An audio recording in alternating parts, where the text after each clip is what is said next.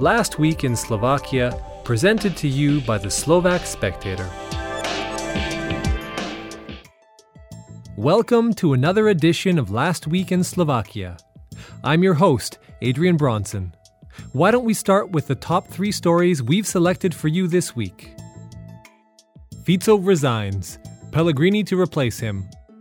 International team will join the murder investigation. Bratislava's foreign police department has moved. Prime Minister Robert Fico resigned on March 16th along with his entire cabinet. President Andrej Kiska assigned Peter Pellegrini to form the new cabinet, but in an unprecedented move, refused to appoint Pellegrini's cabinet even though it was supported by 79 MPs. Kiska argued that this cabinet would not have the trust of the public. Kiska, in particular, opposed the proposal to appoint Jozef Raz Jr. as the Interior Minister due to his reported ties with the outgoing minister Robert Kaliňák. Pellegrini complied with Kiska and proposed the incumbent Health Minister Tomáš Drucker for the post instead. Protests triggered by the murder of Jan Kuciak and Martina Kušnírova will continue even after Pellegrini's attempt to create a new cabinet.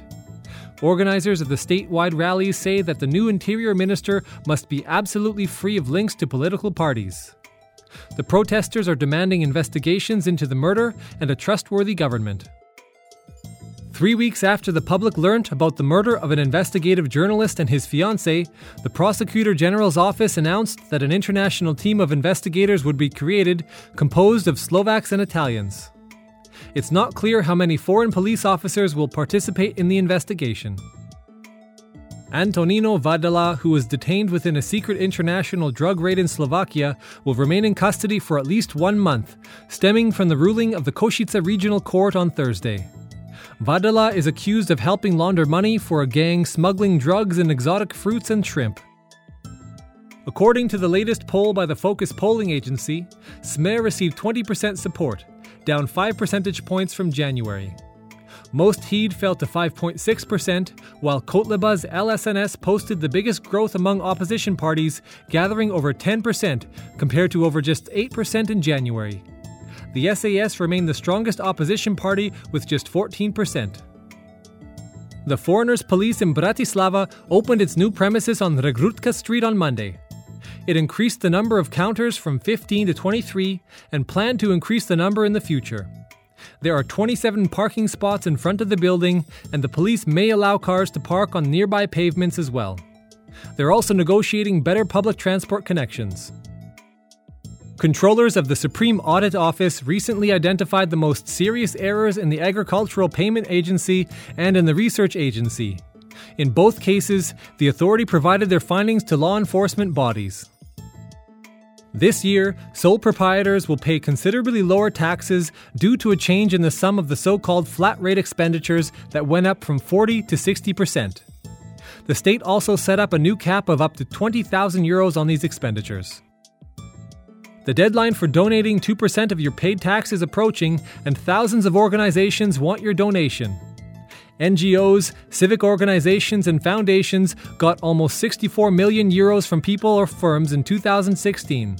For the past 3 years, the decision to assign a portion of the paid tax to an NGO has been increasing. Vienna is once again the city offering the best quality of life in the world, according to Mercer's survey of 231 cities. Bratislava placed 80th, up 3 spots from last year. Over 20 years, it has improved by 19.1%. Mercer criteria include political stability, healthcare, education, crime, recreation, and transport.